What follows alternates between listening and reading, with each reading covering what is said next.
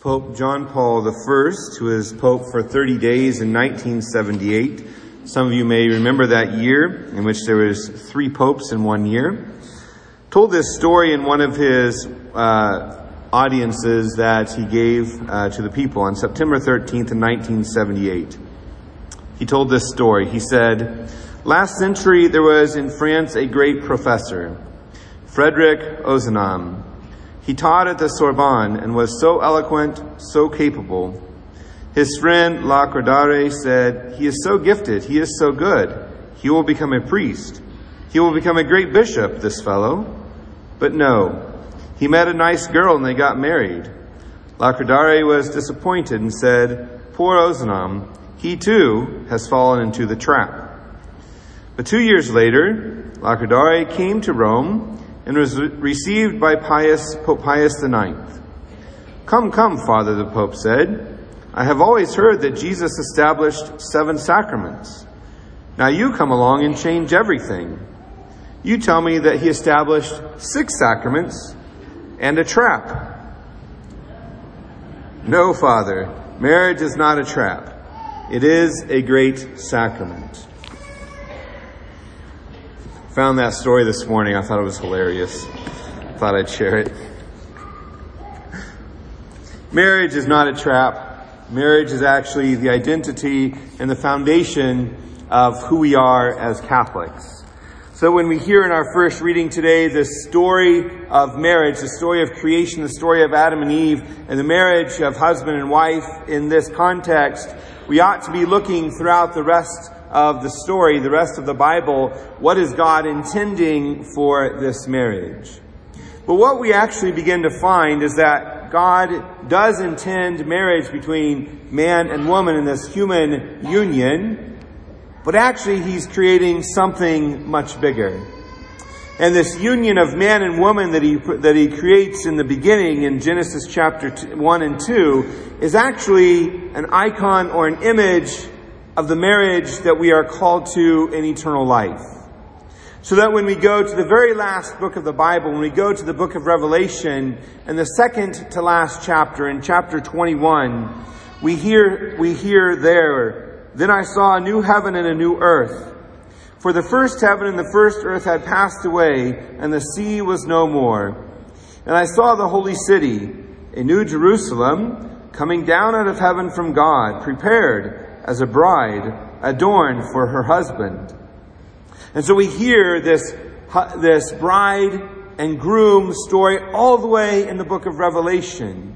And we hear about the wedding feast in Revelation chapter 19. And so we have to ask ourselves, what is this wedding that God is talking about? What is this wedding that the book of Revelation is speaking about? And what is human marriage actually speaking to? What we find is that the wedding that God is speaking about, the wedding that Revelation is actually speaking about, is this wedding of Christ and the church. This union of Christ and His church. So that when we enter into the book of Revelation, we begin to study it, we begin to see all of these themes and all of these things directed what sounds like what we do here on Sundays at the Holy Mass. We hear about people bowing down and offering bowls of incense with the prayers of the faithful. We hear the angels crying out, "Holy, holy, holy, Lord God of hosts." We hear all of these things as they're gathered around this altar, and it's speaking about the wedding feast of the Lamb. The Lamb who has been sacrificed, the Lamb whom we say in the Mass here right before we enter up to communion, "Behold the Lamb of God who takes away the sins of the world." This is the wedding feast of the Lamb. And all marriage that we hear about in Scripture is meant to be an icon of the eternal wedding feast that we are all invited to and participate in the Holy Mass. And just like the consummation of marriage comes on the wedding night of husband and wife, the consummation, the union of Christ to His church is that Holy Communion when we become united with Him in Holy Communion. This love that God pours out for us in the beginning, that we see in the book of Genesis, and we see all throughout the Scriptures, ends in this union of His people, the church, with Christ himself with God in eternal life. And so what we begin to see is that we are called to be in heaven, and we are called to be in union with our God.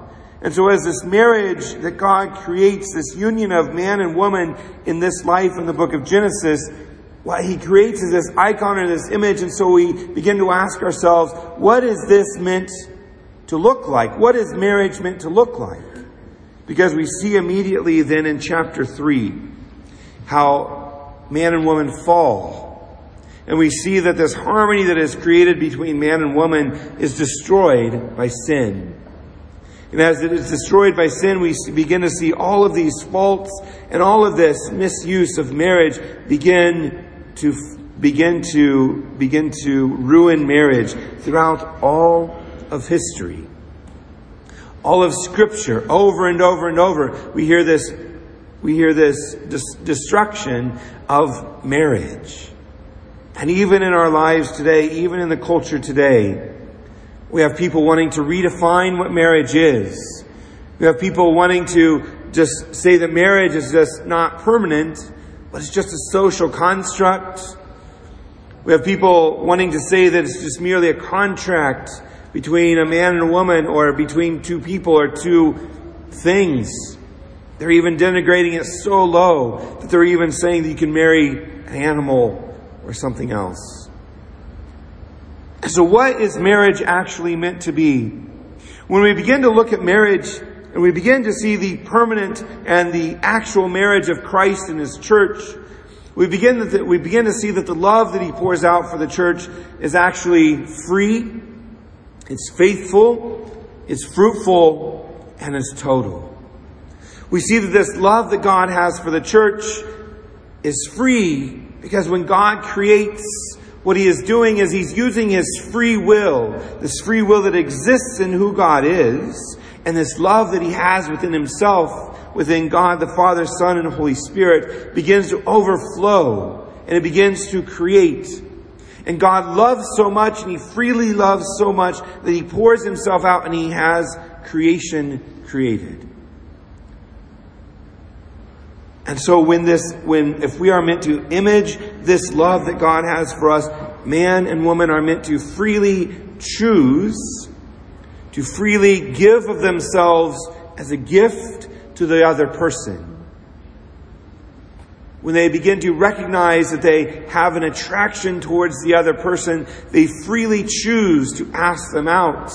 They freely choose to enter into a union, a marriage with them. And they freely choose for the duration of that marriage to love them forever, no matter what. But they have to possess themselves to freely give themselves. In order to possess ourselves, we must grow in virtue. We must know the good and be able to fulfill that good within us. To freely possess ourselves, to give ourselves away, and to receive the gift of the other person. The love of God is faithful. It's permanent. Meaning that there is no love for anyone else. God pours Himself out in love for us, and He loves each of us as individuals. He loves us so much that He dies on the cross for us. And this cross in which He dies upon for us pours Himself out, and He is faithful all the way to the end. And in eternity He continues to pour Himself out in love. This love is faithful. It doesn't matter what we do, He will continue to love us. It's us who fall away from His love. It's us who chose to love ourselves more than we love Him. It's us who love material things more than we love Him. And so it's us who fall away from the love that God has for us. There's that famous passage from St. Paul in Romans that says, what can separate us from the love of God? And St. Paul goes through this list of spiritual things that cannot separate us from the love of God.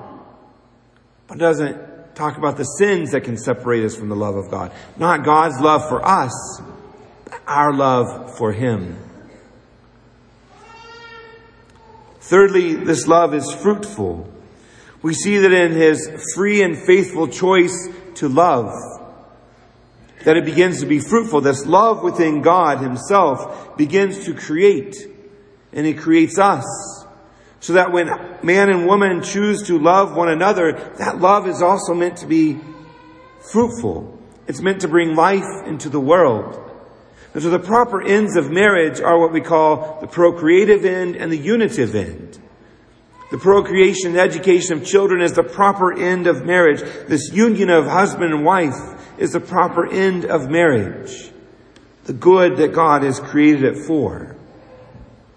So when life comes into the world, it is a phenomenal blessing that God gives to you who are married. To bring that life into the world in which God creates a soul, a specific soul for that child, so that you participate in the creation that God brings into the world. God's creation is not done. God's creation continues as we bring more life into the world. And what a tremendous gift that is for every single life that enters the world. From conception to natural death. It is all good. It all has the dignity that God gives it. And we are meant to protect that life that God brings into the world. Whether it comes into a life in a proper marriage or outside of marriage, all life is good. And finally, the love that God has for us is total. We see as he pours himself out, he holds nothing back. Many of the saints say that one drop of Christ's blood would have been enough for our salvation. But Christ, who took on our flesh, didn't just stop at one drop of blood for our salvation.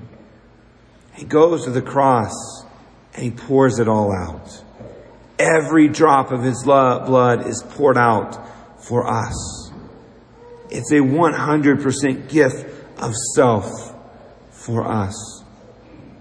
So that in marriage, it's meant to resemble that love that God has for us. Husband and wife are meant to, as they freely possess themselves, pour themselves out, not just a little bit, but to give of themselves fully to each other. Any time that there is a holding back of that love of one for the other, it begins to break down the marriage.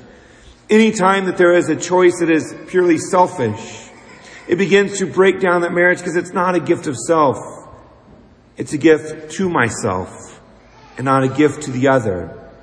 And the more that we pour ourselves out, the more that we begin to resemble that love that God has for us. It is only in that love that God has for us, in the way that we live that out, that we can fully fulfill what marriage is meant to be. See, God establishes marriage as a sacrament in order to pour divine life into your lives so that you can live out this covenant, to live out this tremendous gift that he gives to us. He raises marriage to a sacrament because he recognizes the good that this love is, the good that this union of man and woman is, because it symbolizes and models the love that God has for us. God doesn't create marriage and then say, well, my love is like marriage. God loves, and then marriage is meant to model that love that God has. And so we need that divine grace in order to live out this kind of love that God has for us. But the thing that ultimately makes marriage last is that sacrifice. When we look at the love that we have just spoken of, this free, faithful, fruitful, and total love, we recognize that it requires sacrifice. From the moment we choose to love this one person and no one else, that is a sacrifice we make to say, I will love you forever, and I will love no one else like I love you. That's the sacrifice we make. We begin that sacrifice on our wedding day. And we continue to make the sacrifices to make that marriage work and to make that marriage last for all of eternity, until death do us part. But it's that sacrifice that Christ has for us, in which he pours his blood out for us, that we recognize that it is through sacrifice that we are brought into eternal life. We hear in our second reading today from Hebrews. For it is fitting that he, for whom and through whom all things exist, in bringing many children to glory, should make the leader to their salvation perfect through suffering.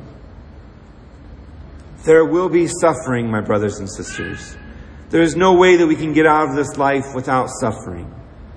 We can either ignore that suffering and put that suffering off, or we can take that suffering that happens in our lives, we can offer it to Christ on the cross, unite it to Christ on the cross, to give it life. And that suffering that comes in marriage, that sacrifice that we have to make in marriage, we offer it to Christ on the cross. And that love between husband and wife begins to model that love as they pour themselves out for one another and fulfill what God lives in eternity. And as we live out this vocation in this life, we model what God is doing so that when we make it to eternal life, we already know what to expect. This love that is free, faithful, total, and fruitful that God has for us.